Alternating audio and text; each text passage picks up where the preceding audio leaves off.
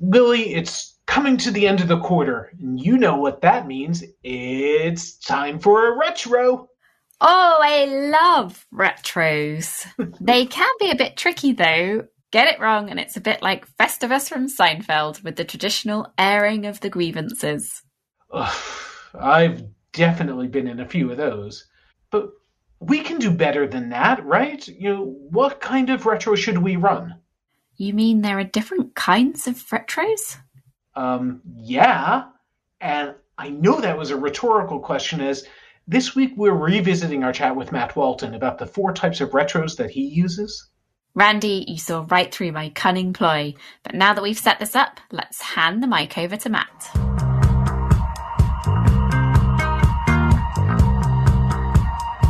The product experience is brought to you by Mind the Product. Every week, we talk to the best product people from around the globe about how we can improve our practice and build products that people love. Visit mindtheproduct.com to catch up on past episodes and to discover an extensive library of great content and videos. Browse for free or become a Mind the Product member to unlock premium articles, unseen videos, AMAs, roundtables, discounts to our conferences around the world, training opportunities, and more. Mind the Product also offers free Product Tank meetups in more than 200 cities, and there's probably one near you. Matt, thank you so much for joining us on the podcast tonight. We're really excited to have you. First time I met you was actually the first time I curated a Product Tank, and you gave a great talk about orchestras and festivals, and I'm sure we'll get to that later. But for now, and for anyone who wasn't there or hasn't watched the talk, tell us a little bit about yourself. Who are you, and how did you get into product? Thanks, Randy. Really nice to be here tonight. I've been very much looking forward to spending some time in both of your companies. Randy said to me recently, have you got something to rant about? And finally, I got back in touch and said, I've got something to rant about. So me, Matt.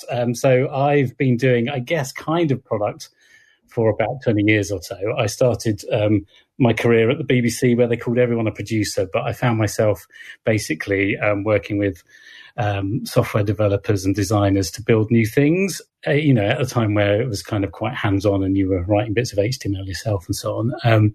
And so spent about 11 years at the BBC, first on the public service side and then later working for the commercial arm.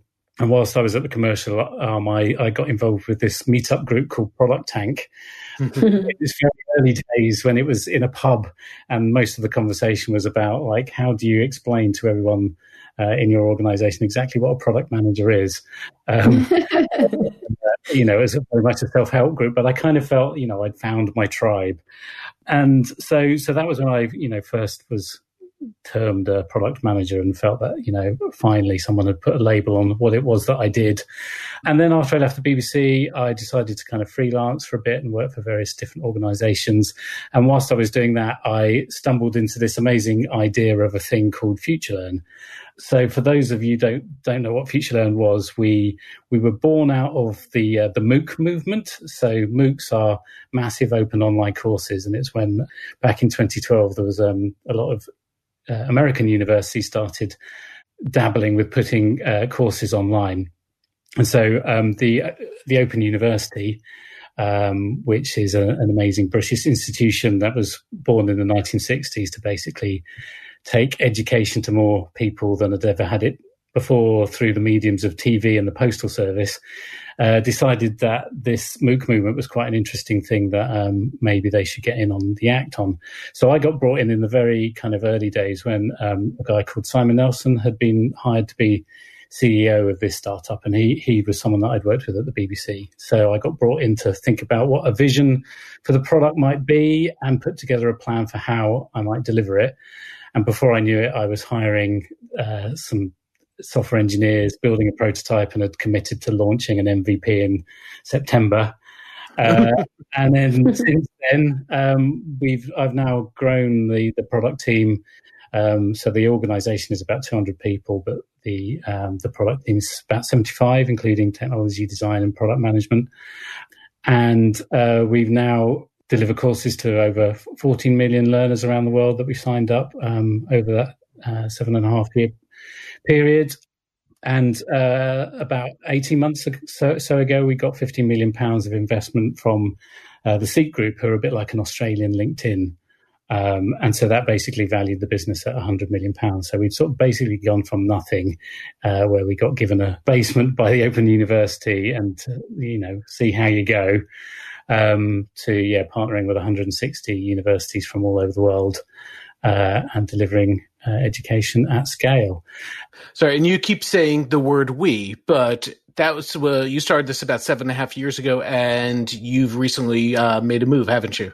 Yes. So after 7.5 years, I decided it's time to take a break and do something new. So I'm just kind of starting out on that path. So now is a really nice moment to kind of reflect upon that journey of I guess growing it over that kind of period, because I think that's some of the stuff that we're going to be touching on tonight is how to do that.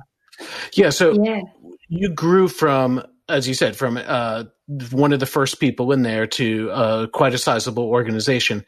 What did you learn about culture versus strategy over that point? Because you said you were brought in to create a strategy, but you're also hiring some of the initial team, and you grew it. What did you learn about that?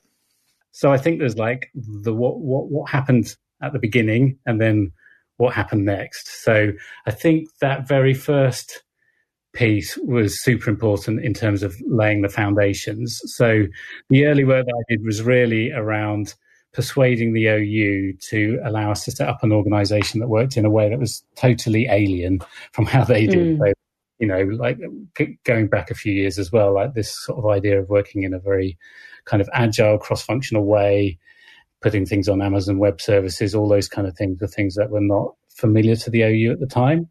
So, and I remember the first conversation that I had with Martin Bean, who was the Vice Chancellor of the university at the time, and he basically asked me to promise him that I wouldn't write a line of code, because they basically wanted some of the OU's existing technology. And so the first job was really sort of saying, if you want to do something new and disruptive, then, using technology that's nearly a decade old and so on may not be the right way to do it. So basically it was about setting out the idea of a product vision, like the kind of principles of creating an autonomous team with a product manager, and that team kind of empowered to deliver upon the vision in whatever way they saw fit. But the key thing really was then about, I trotted out to Milton Keynes, where the OU was based, every fortnight. And so we did our sprint review internally, and then it was about going out to them and essentially bringing them on the journey and showing them this different way of how you could work. And I think it also made the kind of stakeholders there really felt bought into the process, because they got to kind of feed in those kind of fortnightly moments, but they got to see it develop and be part of that journey. So that was one of the kind of key things. And I think so, setting out that kind of I think in the talk that Randy mentioned earlier, I kind of talked about like all good bands have a manifesto. So we kind of had our manifesto as like, this is how we're going to do it. So that was really important early on. And then the first members of that band are really important as well, because they kind of set the tone. So those first hires, I think, or the first people that you bring in to work alongside you, and having a kind of shared set of values was really important. And then I think it's about how you then consciously create the culture.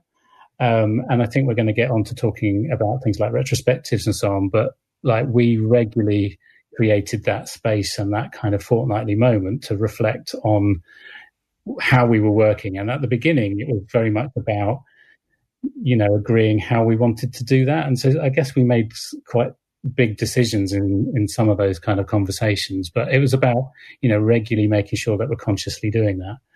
And then I think from that point, it's then about, I went to the South by Southwest Festival about a year or so in, and it was the point where we'd gone from, I guess, being a ragbag bunch of freelancers that was doing a project to kind of going, how are we going to turn this into a sustainable thing? And I saw a talk by Phil Libin, who was the founder and CEO of Evernote. And he said something that really kind of resonated with me at the time, and I guess has kind of been in the back of my mind ever since, which is that he said, my job is not to preserve culture, it's to make sure that it evolves in the right way. And that's basically kind of how I thought about it since, really, is it's about, you've got to keep changing. If you're working for a fast-moving startup that's growing fast, it's going to, the things you do now are never going to work when you're bigger. But doing it in the right way is the kind of trick. So one of the tools that you use for developing and evolving that culture in the right way is the retrospective. What's your, how do you approach retros? How are they structured within the business? So within FutureLearn? So I guess just for a quick bit of context is we worked in a very kind of cross-functional way, which obviously many organizations do. But we had product teams that were generally about 7 people and so on. And then we line managed by discipline. So I was responsible originally for product management. And then we had a CTO responsible for technology and a creative director responsible for design. Latterly, I did kind of step up and represent the whole organization. But, broadly, that was the kind of pattern. So we used retrospectives in a variety of different ways. So I guess when we were small, we were one team, and that was the kind of whole organization having, at the end of, we worked in fortnightly sprints, and at the end of that fortnightly sprint, we would run a retrospective. Then as we grew, we kept that part of the culture. So each of the kind of teams, so when we split into multiple teams, each of the teams would continue to do their kind of fortnightly retrospectives. But we did then start to introduce things like a discipline retrospective that happened less regularly, but the product management team would also meet and have their own kind of retrospective. We also had project retrospectives, which were more ad hoc. So if we had done something kind of big, we would involve everyone from across the business that was involved in that thing to reflect on that project. And I guess the other kind of thing that we did that was very similar to a retrospective was we introduced personal retrospectives. So we actually used a tool called 15.5 to do it, but essentially it meant that everyone at the end of each week kind of finished the week by thinking about the things that had gone well, what they might do differently and what their objectives for next week might be. So I think we had those different kinds of moments of reflection at those kind of different levels and different cadences. And how, if you've got the kind of, everyone's familiar with, or, would be familiar with how you would do a product team retrospective, is it the same sort of format then with the kind of, what I did last week, what I'm planning next week or month or whatever it is, and then any blockers? Is it that kind of thing? Or did you change it in any way? So with the discipline retrospectives, very similar kind of drill. We actually, we used Trello, and people could populate the board throughout the week and those kind of things. So we did very similar kinds of things to what you might do within a product team retrospective. But the tone was a bit different because what was really nice about them is it was when you spend, I guess, most of your time as a product manager with your cross-functional team rather than other product managers, it was alongside the regular team meetings and so on. It was a way of creating that sense of team and I guess helping reflect on our practices as a product management team, but also kind of note the things across the organization that were, where it might be a consistent problem across teams. And that, I guess for the team, it gave them a moment of kind of mutual support. And, often things would come up and an action would come out of it, and maybe two of the PMs would go and pair on doing something about the problem. But actually lots of things that also came out might be things that I would take away to the kind of product leadership team because they were bigger than something that maybe the team could fix themselves. And I think the other, for me as a leader, it gave me, because one of the things that as you kind of grow, and one of the things that's special about a retrospective is that it's a safe place. And that means that actually as you grow, probably the chief product officer being in a retrospective is not something that you want to happen. So like for a long time, I was not in a team retrospective because it needs to be a safe place. But the team, the discipline retrospective gave me the opportunity for some of those things that were themes that had been emerging, I guess, within other retrospectives to then be fed back to me.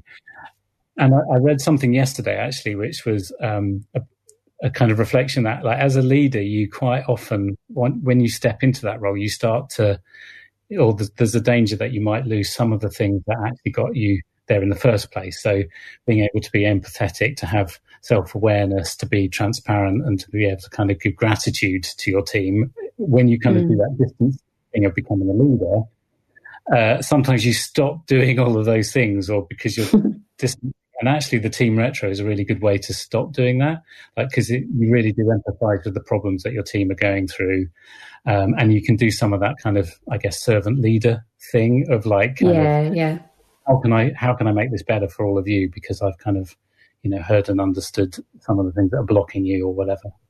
So, if you had lots of teams all having retrospectives, how would you kind of get the summary of all of that information? Would it just be kind of fed up when it was necessary through kind of line management channels, or would you sometimes join them, or how would you do that? So generally it would be through, I guess, a variety of sources. So through one-to-ones, through the discipline retro that I mentioned. If big things came up in the retro, then the team would raise that, and I guess it depended upon what the problem might be, whether they would bring it to the whole product leadership team, whether they bring it with me, or whether it would be an engineering challenge. So I think part of what we always try to do is basically empower the team to make the changes themselves. And I think that's kind of that's a really key part of it. And that may be that they can do it themselves, or it may be that they actually have to kind of go and seek help in some way. But, that's the same thing, really. You said something earlier about retros need to be a safe space for people. I'm curious, if it's not a safe space, retros can actually be a bit harmful. I've heard of stories where people get very accusatory at each other, and it's not a good situation. So how do you run a good retro, and what are the signs to watch out for that either you've set it up badly or it's going off the rails? Sure. So the key thing, I think, is we always started our retros by reminding people of the Prime Directive.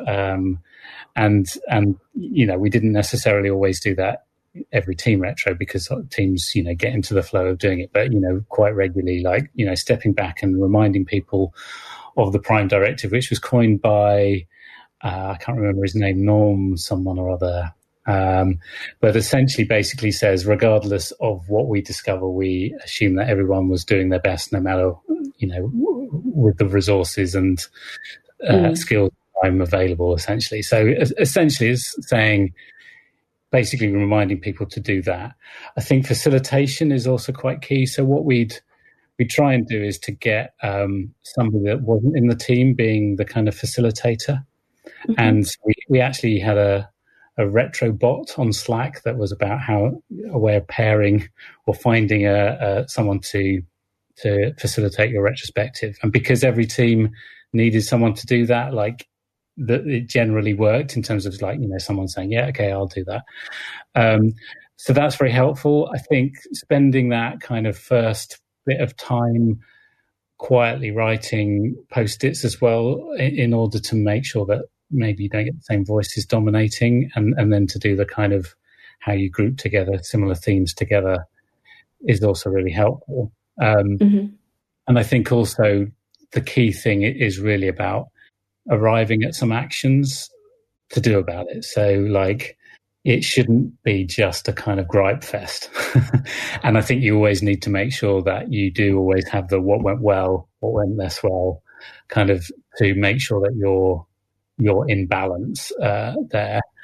So I think all of those things, and I think, making sure that the team, it feels like a team, and it's about, how you collectively improve. I think it's always about how do you improve? It's not about seeking blame. Like, that's the thing that you just have to keep making sure that people are reminded of, I think.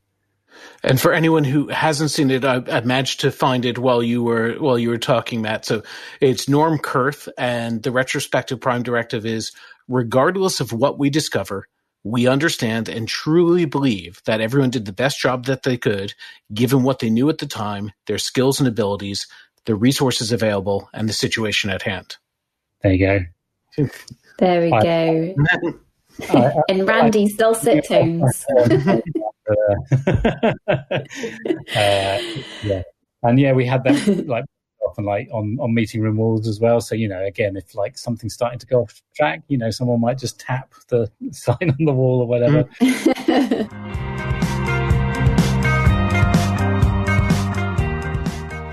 So it sounds like an awful lot of retros. Did you ever get retro fatigue and any sort of personalities in the team going, I'm fed up of thinking about what I've done, or, analysing it, I just want to move forward? So I think the key thing is keep them short and sweet.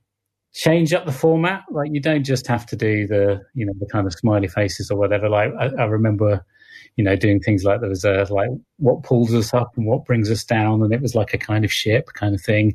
And it's, some of the same questions, but you can kind of mix up exactly how you do that just to kind of keep it a bit interesting. And that's also where, if you're switching around facilitators and so on, that can kind of help. And, certainly people want to bring a bit more creativity to how that session might go. And so those, and the, I don't know if I mentioned this when I gave the previous answer, but like when we did the discipline retros, they were only like once a month. So we wouldn't do those as regular. And project retros would be, fairly irregular, because it would be generally when there was a kind of bigger project that you kind of wanted to look back on. And the format for those, do you want me to briefly talk through how we might run a... Before you do, just quickly, I've seen examples of project retros where they're done right after launch, or sometimes like 6 months later. When would you hold them? It would depend, I think, upon the project. It's a classic "it depends" question, and it would also inevitably depend on people's diaries as well. But I think you'd kind of want to do it soon enough to be able to make sure it's fresh in people's minds. So whatever you could do, really, to do it relatively quick. But I think, there is that kind of like, when is it done? And generally things are never done. So I think it's about picking the right moment where you think you can, tease out the learnings from it. And the way we would generally do it is we would construct some kind of timeline, and that would normally be crowdsourced before the session happened. And then the first part of the session might be, people can then add their own recollections to it. And so what you start with is then an agreed set of facts. And another fun thing you can do, and I guess this is like, how do you mix up the retro fatigue? You can get people to draw a line of like how they felt during parts of the project. And that's quite interesting, because like, if you've got people drawing lines where, high is I'm feeling really good and low feeling really bad, you get all these wiggly lines. And sometimes everyone's lines will be in exactly the same place. And you'll be like, why was that such an awesome moment? Or what on earth is going on there? Why were we all like totally down in the dumps? And sometimes lines will be in totally different places. And again, that's also really interesting as to like, well, why, from a design point of view, why were we feeling really upbeat, and yet the kind of stakeholders or the engineers are having a totally different kind of perspective of that part of the project. And then that also then allows you to kind of like, if you then get people to do the post-it note thing, it allows you to then kind of group the themes chronologically. So that means that you can do that quite quickly, and then kind of talk through it in a kind of chronological order. And it's generally quite a cathartic thing, I think. And like, if you can also involve like, we've done it where we try and involve like key members of the leadership team, like particularly if something went particularly well or particularly badly, because generally like people's perspective of projects might be a little bit kind of distorted depending on who they've heard what from and so on. And I think it's a really good way of getting a much more complete picture, particularly if you set it out with that kind of blameless kind of premise. And I think if you then want to really do something about it, you kind of need leadership involved in that conversation in order to, maybe take on board some of the actions of things that need to change.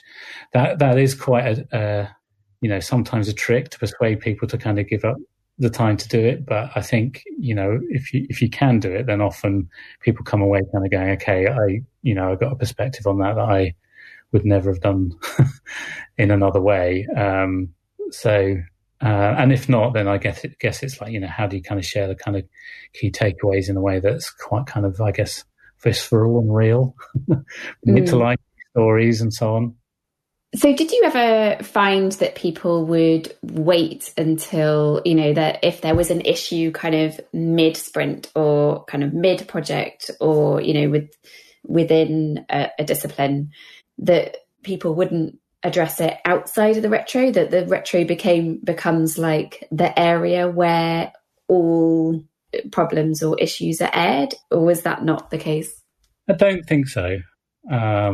I find it interesting because I've certainly been in situations before where something's not gone quite right on a project or, within a iteration of something, and someone will say to me, let's have a retro. I'm like, are we literally just having a retro so that we can talk about this one thing that went wrong? That just seems really the wrong way round to do it. Yeah. I think that's where the cadence actually really helps, because if you do it as a regular thing, then it's not, people don't go into it like kind of it is a big deal. Like, like there are sometimes that does happen with project ones, like, if a project went off the rails or whatever, then, people may dread the retro. But if you're with the kind of, if you can do it with a regularity, then it kind of means that it's not something that people dread, I don't think. The other thing that's really good about sticking to a rhythm is I think it makes people feel more willing to change, because it means that you can try something for a fortnight, and then if it doesn't work, then you can change it back again, and you've got that kind of moment to kind of do that. So it's a very good way of like doing a kind of low risk rollout, because you can roll the change back. And do you have any rules around the actions that come out of retros? Because sometimes you can end up with a great big long list. Don't end up with a list. That's the main rule. I think basically a small list of manageable actions is basically exactly like sprint goals. If you've got too many sprint goals, then you're not going to achieve them all, and you're going to end up feeling disappointed in yourselves. So I think it's about, making sure you've got not too many, and like if they're, really important, they're going to come up again. So, don't worry about it.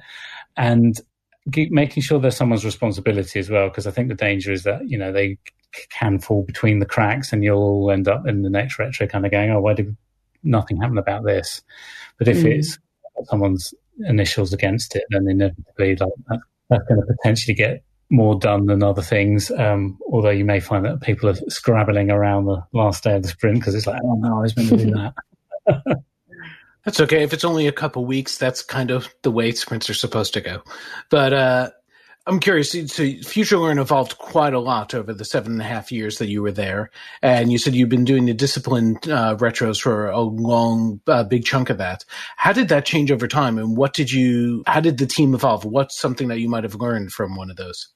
So I guess the first thing is, like, as we grew, is where we might have changed how we approach those different retros. So like one of the kind of moments of growth was the point where we actually introduced the discipline retro, which was at the point where you had enough product managers for that to, be a thing.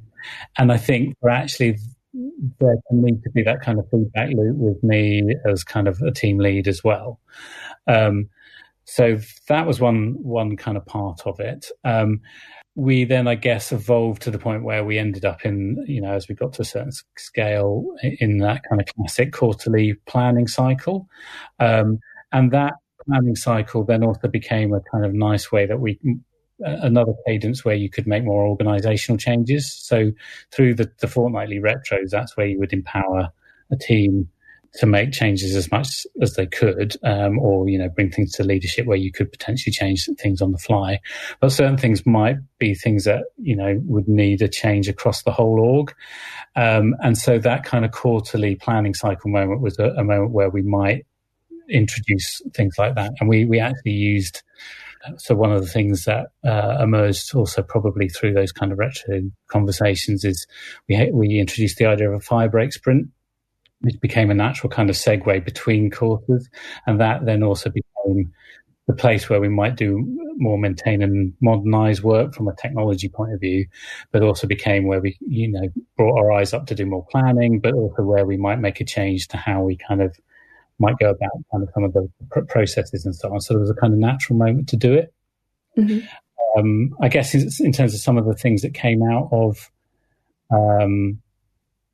the discipline retro, it's a whole range of things. So changing from, we used Pivotal Tracker for a long while. We switched to Trello in terms of the kind of main tool, and one team tried it, and then through that kind of feedback loop, kind of other teams then moved to it. We decided that product manager pairing was quite a good idea, because there's been various things that came up as this went well this week, and it kind of made other PMs realize that actually, in the same way that software engineers might spend time pairing on a problem, actually as product managers, that's quite a good thing to do as well.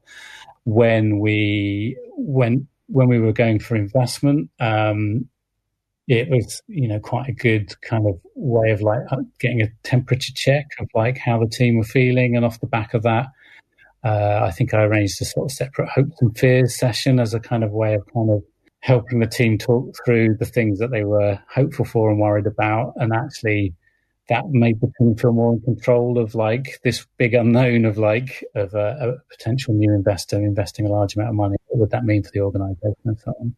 Did you ever go to a retro where there wasn't any improvement that was needed to be done? Where it was we did a great job. Well done, everyone. I think those kind of retros do happen, and if they do, that's a really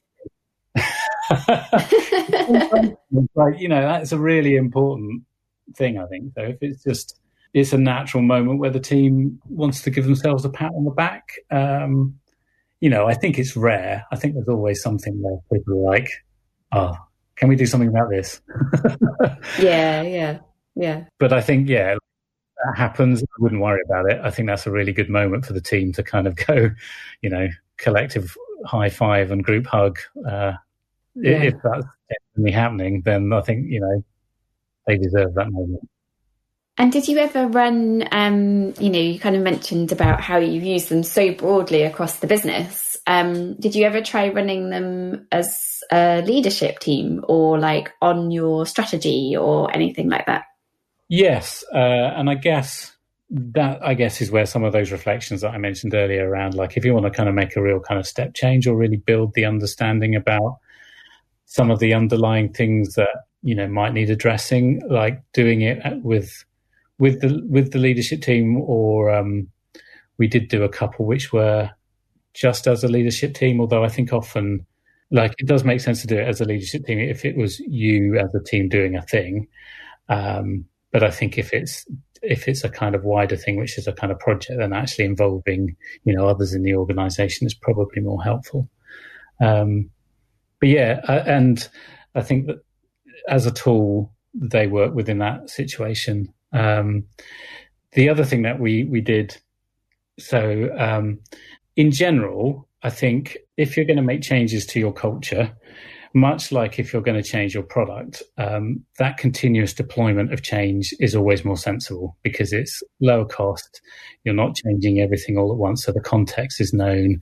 So it's not in the same way that you have when you deploy a big change to your website and you have a load of users going, oh, I don't know how this works anymore. I don't know where the thing is. I hate it.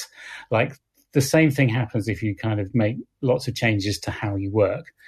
You need to do more comms, et cetera, et cetera, et cetera.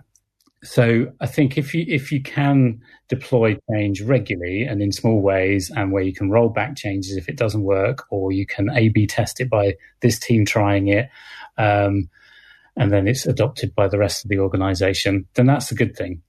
There are sometimes, in the same way that there come moments with your product where you need the change to be noticed, it needs to be a kind of step change. You're going for the kind of 10x thing. It's time to do the redesign, or pick other kind of analogy here. Sometimes you do need to do that from a kind of culture and process point of view as well. So, and the retro can help you in that situation too. So one thing that I did at the point where, so we got this £50 million of investment. It was clearly a kind of big thing. It led to quite a lot of change in the organization. And so there was a smaller leadership team created. So I stepped up to represent the whole of product, whereas previously I'd co-led it with technology and design. And that created a moment where the very well-respected leaders of those areas actually decided now's the time to go and do something different. So it created a moment where there was a lot of kind of, I guess, anxiety and worry within the design and technology organizations because, suddenly there's a lot of change and they don't have leaders in those areas, or they've got leaders that are leaving. So the thing that I basically decided to do is how can we turn this moment of worry and change into a positive moment, and how can we kind of harness it? And so what I did then was, it sounds a bit BBC, but I did a thing that I called the Big Retro. And essentially it was about mixing up all of the people from the product organization and then doing 5 1-hour sessions, which was about what are the things that you want to change about how we work that are bigger than your team? What are the things that we do well that you want to preserve? What are the things that are really frustrating that we need to change? And what ideas do you have to do that? And they could be ideas that you've seen other organizations do. And it was a really low investment of time because, as has come out through this conversation, everyone is very well drilled on how to do a retrospective. And lots of the things that came out of it were, very familiar. So that was kind of reassuring. There were a few new things, or there were bits of emphasis that came out that were interesting, but it meant that any of the changes that we then made, the team felt bought into because we'd had that conversation. Many of the things that come out through that conversation and many of the ideas that were proposed were things that we then put into action. Now, I could have done that as a leader and it seemed like a kind of hunch and change is being done to us. There's a great quote, I think, about if change is done to you, it's disturbing, but if it's done by you, it's exhilarating. That's nice. I think that was a real motive, like turning it into a real positive story, which is like, well, how do we want to operate as a product organization and everyone kind of being part of that journey? And so that was a way of using a retro, which was not about, gradually making improvements. It was about stepping back and kind of going, what do we want to preserve and protect, and that what is really good about what we do, and what do we need to change? And it was really good because it also gave me a kind of reflection that, new leaders coming into the organization, it was a kind of nice encapsulation of where we were at. And, with the exec team as well, being able to have that conversation with some sort of very kind of real stories about, as a product org, what we felt we did well and what we wanted to improve. Matt, thank you so much for coming on the podcast and talking to us. We're way over our timing, but it's been so interesting hearing all your stories about retros at FutureLearn, and some great tips in there for lots of people to take away. Thank you again. You're very welcome. Thank you for having me.